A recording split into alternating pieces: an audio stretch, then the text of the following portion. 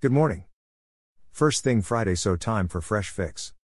I am Simon Andrews and this is the audio version of my insider newsletter, made with Amazon Polly and a synthetic voice.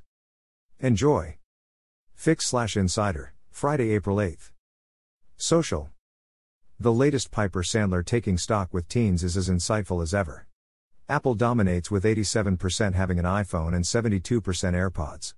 Amazon is top retail site but has declined a little, especially amongst upper-income females.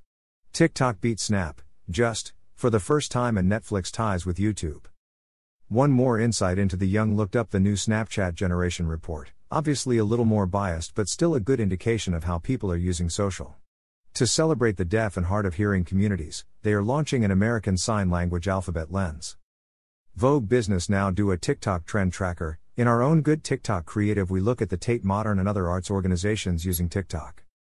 This Guardian piece considers how the range of content on TikTok has evolved.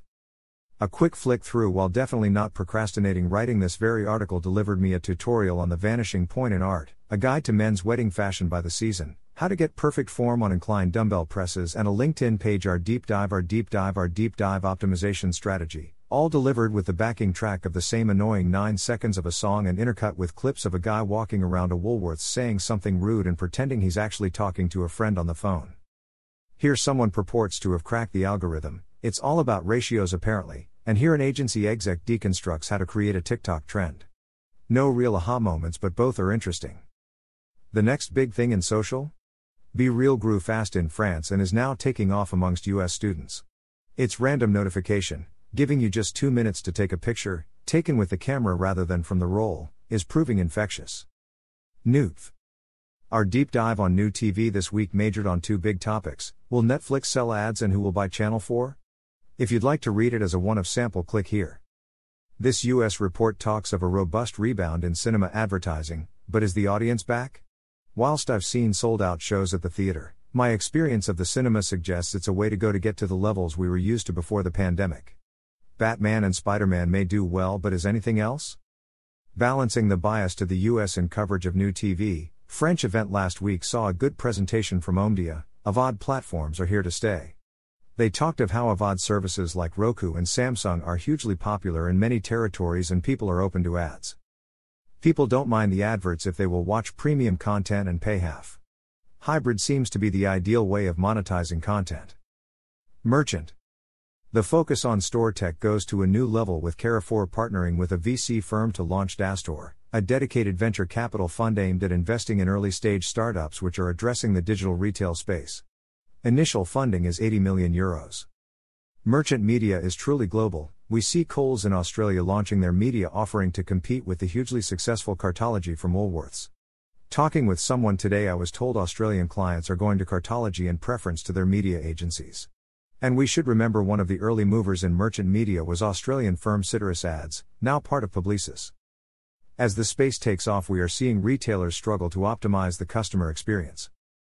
Retailers with less mature programs and a smaller pool of addressable advertisers should take a data-driven approach to measuring relevancy to determine the right number of ads to show. Click-through rate, center, is the best proxy for relevancy. Monitoring this metric helps retailers identify the right moment to expand the number of slots they want to allocate to advertisers. Other signs of a maturing market is the move to niche online grocery. In the US, firms focusing on Asian customers are getting investment. Can this niche approach work, or will the bigger firms just add more products to their infinite shelf? As the pandemic recedes, physical stores are getting their cachet back and DTC brands are testing them as a new channel and as a marketing strategy. If you are considering this, you should talk with a peer here. At the other end of that thinking is Farfetch and Neiman Marcus Group partnering to expand Bergdorf Goodman's e-commerce capabilities and reach. Being really good at both online and offline is the only way to win. Getting delivery right is also crucial. Thing testing look at the economics of free shipping as Amazon and Google persevere with drone delivery. Your 2022 guide to drive retail sales and reach new customers with Google. AdTech. Is Apple about to turn the screw on privacy again? There is some speculation that the private relay service introduced for Cloud Plus customers could be rolled out to all iPhone users. The service is designed to encrypt all connections to hide your IP address and prevent anyone from knowing your location or your identity, including Apple. Given how widely IP addresses are used post-ATT, especially for attribution, Any expansion would be devastating for online ads, particularly for Facebook. 2PM cover this well and also consider the Apple ambitions for their advertising business. On privacy, we now see articles worrying about first-party data like this neat one. You're still being tracked on the internet, just in a different way. In the meantime, measurement is moving, but slowly, with an update on the attribution reporting API from Chrome. A fix friend from Hybrid Theory added a great post in our Guild community on this topic, pointing out the latest moves from Safari, Google, Edge, Meta and Mosaic. It's getting complicated. A News Corp exec writes an opinion piece suggesting that IAB's seller-defined audience is better than Google Topics. It's a reminder that even once we get some final proposals from Google, the rest of the industry need to either embrace them or have a viable alternative. I think the privacy issues raised in this piece make sense. Is there a middle ground? Creative. Ben Jones, the head of Google's Unskippable Labs, talks about the unskippable future of storytelling, how to cut through when all the rules have changed. Really good.